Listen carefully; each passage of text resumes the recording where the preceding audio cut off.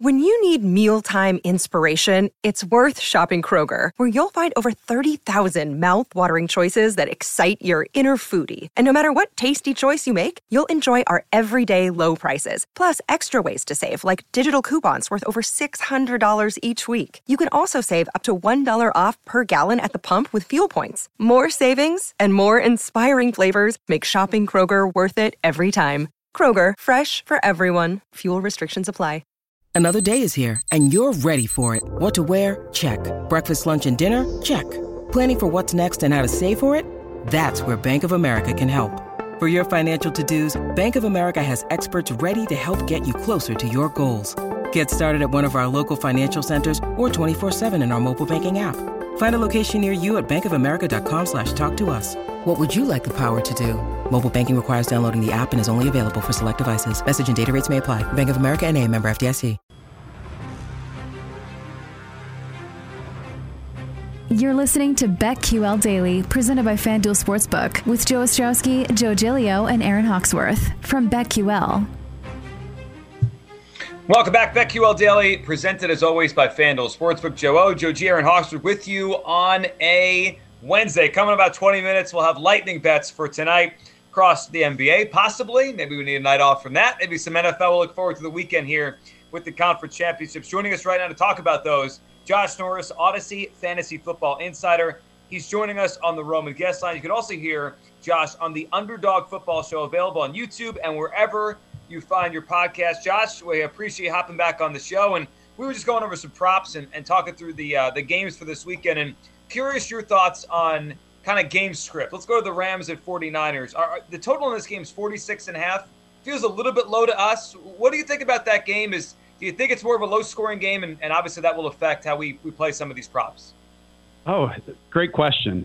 I think part of it is what we've seen with the 49ers recently is that Kyle Shanahan just really has the script to find the gaps, find the lanes against the Rams defense. And like the two game scripts, even in those games, were quite different. I mean, the first one, it felt like they had control. They dominated the middle of the field in terms of that's where Jimmy Garoppolo was targeting. Then the second one, obviously, they worked from behind, especially in the second half. They were able to hit more throws outside the numbers. If you get like that version of Jimmy, who we've seen at points this year miss on those outside breaking routes early in games, then Kyle kind of gets back into a shell, puts the training wheels on. Or if he hits them, then boom, bombs away, and we're able to, expand the entire offense. I know I'm not exactly answering your question here, but I think early on we're going to figure out exactly what type of offense we're going to get from the 49ers. And if Jimmy is on one, guys, I really, really feel that 49ers not only can keep this one incredibly close, but absolutely come out on top. The storyline that's not going to go away until Sunday night's game is about Shanahan versus McVay and how the 49ers have owned them. They had a chance to knock them out of the playoff picture, weren't able to do so after taking a commanding lead in week number 18. What do you think it is? When you look at the film, and I know you study a lot of the tape, what are you seeing? Why does McVay have success against everybody but Shanahan? Yeah, it's a really good question. First of all, what DeMeco Ryans is doing for the 49ers defensively, I don't want it to be overlooked. Like how he's filled in incredibly well for Robert Saleh, who goes on after multiple years as a great defensive coordinator as a head coach. And Ryan's a former linebacker who's flown up the ranks. And what he did, this past weekend on that final play against the Green Bay Packers, I don't think this is being talked about enough. I know that it looks like that Aaron Rodgers throws into double coverage down the field, but Ryans in that final snap sends both safeties on delayed blitzes, and it just kind of confuses the defense back there. Plus, like no team is better at like revitalizing some of these castaways along defensive lines and creating 4, 5, even 6 pass rushers up front. Just quickly on the offensive side with Kyle Shanahan, why he has McVay's number is like that defense in a lot of games are built on like the two pillar pieces they have in Aaron Donald and in Jalen Ramsey. Now, the 49ers are playing with some backup, especially at right tackle, so maybe Aaron Donald can match up like he did last week against the Bucs. But what Kyle can do so well is force Jalen Ramsey into the position exactly where he wants him. I mean, the personnel groupings that the 49ers can put out there with going out in 11 personnel, but then putting, Eli Mitchell as basically a fullback or Jeff Wilson as a fullback and then having Deebo Samuel as the ball carrier, personnel groupings aren't dictating now defenses. The formations along with the personnel groupings are allowing him to do that. And so if Kyle gets certain looks out of those formations, then he knows he's going to create things over the middle of the field. And again, these passing lanes, and you have great yards after catch players as well. Like just how the 49ers have built this roster in the vision of the play caller that is Kyle, it really is in unison, and that's why it's worked so well. What props are you looking at in this NFC Championship game? I feel like I'm looking at more props in the AFC one, but I'm sure we'll get to that one in a little bit. George Kittle. You want to talk about that? I'm down either way. Yeah, let's do that one. Let's do that one. Go ahead. Okay. Yeah. So which ones do you like? Is it some anytime touchdown score, receiving, rushing, passing? Which props do you like? Love T. Higgins over 68.5 receiving yards. And there were points this season where, T and Jamar Chase kind of bounce back and forth in terms of their receiving totals. Obviously, we all know how great of a talent Jamar Chase is, and he's the alpha of this group. What stood out to me last week, this team really got T. Higgins going. 9 targets, 7 receptions, 96 yards. A lot of those were in those, too high, cover 2 situations where you don't get that one-on-one with Jamar Chase on the outside. And, I went back and watched that Chiefs and Bengals matchup from week 17. And, Burrow went 30 of 39, 446, 4 touchdowns. 7 completions of 10-plus yards on the outside and outside the numbers, downfield and outside the numbers, including 3 touchdowns. If we all remember, those were Charvarius Ward, whoever else, just getting totally roasted at the catch point. I expect, the Chiefs defense to give them a bit more help on the outside. Whenever they don't, one-on-ones to Jamar Chase, we know Joe Burrow is taking those. But to me, that opens up a lot of opportunities on those inside breaking routes that we got from T. Higgins this past weekend. And again, much lower when you compare 68.5 for T. Higgins versus, 86.5 total yards we have Jamar Chase at on Underdog Fantasy. Josh, it's interesting looking at Joe Burrow and his prop this weekend for passing yards, about 280, in the middle of the 280s there, 285.5 or 287.5, on FanDuel Sportsbook.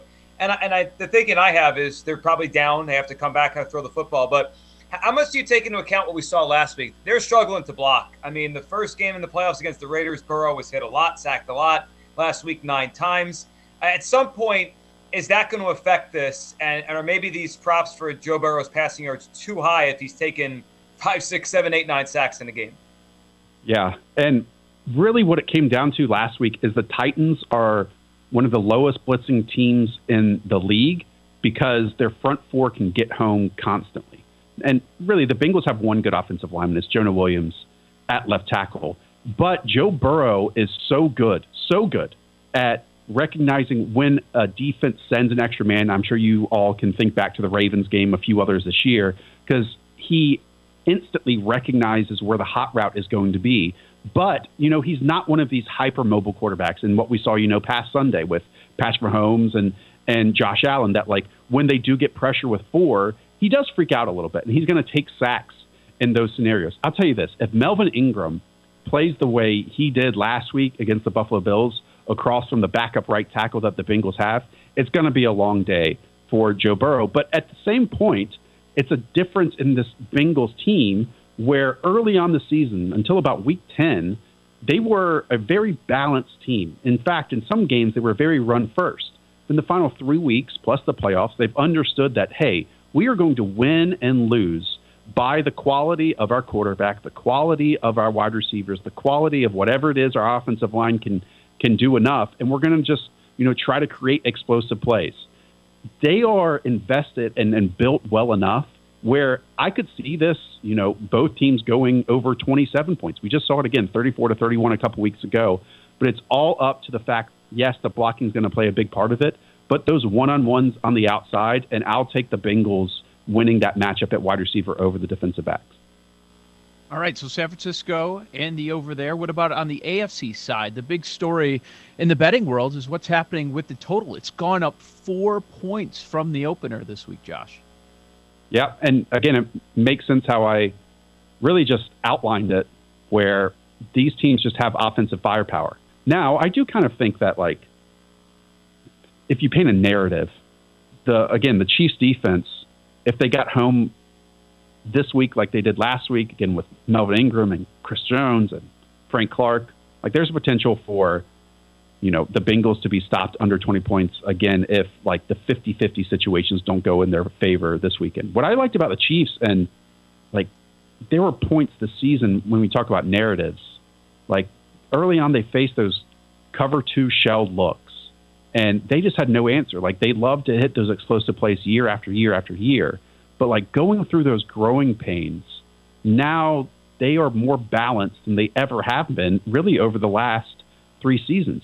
I don't think Patrick Mahomes had a passing play in the air of over 20 yards this past weekend. You compare that to what he did, in previous years. So like really all the difficulties, all of the other coverages that they faced earlier this year, now Patrick Mahomes is able, and this offense, it's so much more balanced, especially the running game that we've shown because their offensive line are great run blockers. That to me, that despite the Bengals, playing above expectation on that side of the defensive football, I think the Chiefs are going to have an answer for every single look and every single coverage that they put out there. Do you have any interest or any thoughts on any Super Bowl futures? I think the 49ers are super frisky. And I kind of root for chaos. I root for chaos. Would there be any more chaos this summer than, hey, the 49ers last April trade up to number 3 overall to replace Jimmy Garoppolo, and here he goes and wins the Super Bowl, right? And yeah, we can kind of all see that kind of happening, right? I mean, this is a team that, at least to me, all 4, I'm not saying that they're equal, but when the 49ers run hot, when their quarterback doesn't let them down for an entire quarter and, let the opposition get back into it, there can be a 2-game stretch. I can even talk myself into it, despite being a Jimmy detractor at times, and say that, like, this team's good enough on both sides of the ball to go on a great 2-game winning streak, especially against a team that they beat twice this season. So the 49ers, whatever their price is, might put a penny on that one. Josh, when you look at the game and the Niners' future here, you mentioned then they're frisky to win the Super Bowl here. Would you look at the Super Bowl MVP odds? I mean, Jimmy Garoppolo is 9-1, and certainly as the quarterback of a potential winner, he's got a real chance. But I feel like if any of the 4 teams left, that's the one where maybe we get a non-quarterback that wins the MVP. Just the way they play the game, the way Jimmy probably is good for a pick in that game. Any thoughts on Niners Super Bowl MVP odds not named Jimmy Garoppolo?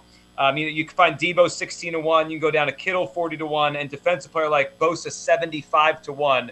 Thoughts on the Niners' potential MVP if they do this? I mean, yeah, all 3 of those names make a lot of sense. I mean, Debo's the obvious one, right? Just the ability that he has to change games, to when the ball is in his hands, like that 3rd and 7 last week when they were outside of field goal range to convert that. I mean, a unique talent across the league that is full of unique talents, right? George Kittle, though, like we have seen him have incredible weeks this season. I'm not saying he's not necessary at these points, but even when he stays in to block, he's the one who's creating these outside runs for Debo. He has the potential to have a game of 100-plus yards. We haven't even mentioned Eli Mitchell, who I understand hasn't been maybe as explosive now as he was at points this season. But, heck, we've seen Kyle have playoff games with Raheem Mostert where he goes for 200 yards and 3 touchdowns. And if the defense can't stop that, Kyle's going to keep spamming it over and over and over again. And even the Nick Bosa shout-out is good because 2 or 3 sacks, absolutely in the realm of possibility because Nick Bosa, one of the best edge pass rushers in the league, and whoever he faces, especially if it's a Bengals backup offensive tackle or a weak spot at left tackle even too, that's an absolutely enviable matchup for him. Josh, a lot changing in the NFL this week and probably into next week with 9 openings officially now. Who knows? Maybe we'll get more. We've heard Jerry Jones said he's sticking with McCarthy, but you never know as names become available. If you're looking to hire the offensive mind, the play caller, as your head coach, where would you go first? I don't know how you couldn't go to Brian Daboll. Yep. What he has done with the Bills is really stunning because they took over a pretty bad team, like team going through some struggles. And, you hear about offensive lines throughout the league, and I'm a firm believer that like playoff success oftentimes is dictated by offensive line health and continuity. And to me, that was a big difference in obviously why the Bucs lost, because again, when they won the Super Bowl last year, they had the best injury luck across the entire league, and now look at where they are.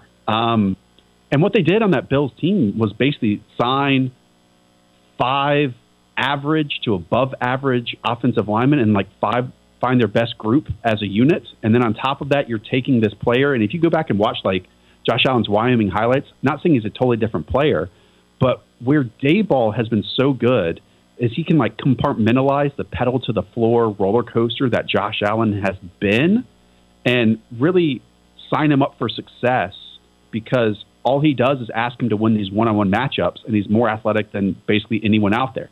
Now, obviously, going to your next spot, you're not going to be able to draft a Josh Allen-like talent probably.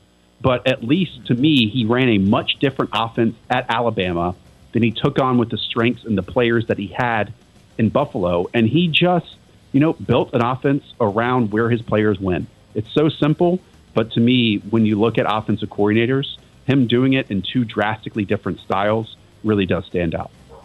Very impressive. Josh Norris, Odyssey Fantasy Football Insider on the Roman Guest Line. Get a free online evaluation and ongoing care for ED, all from the comfort and privacy of your home. Go to GetRoman.com/BetQL now. That's GetRoman.com/BetQL. Lightning Bets next on the BetQL Network.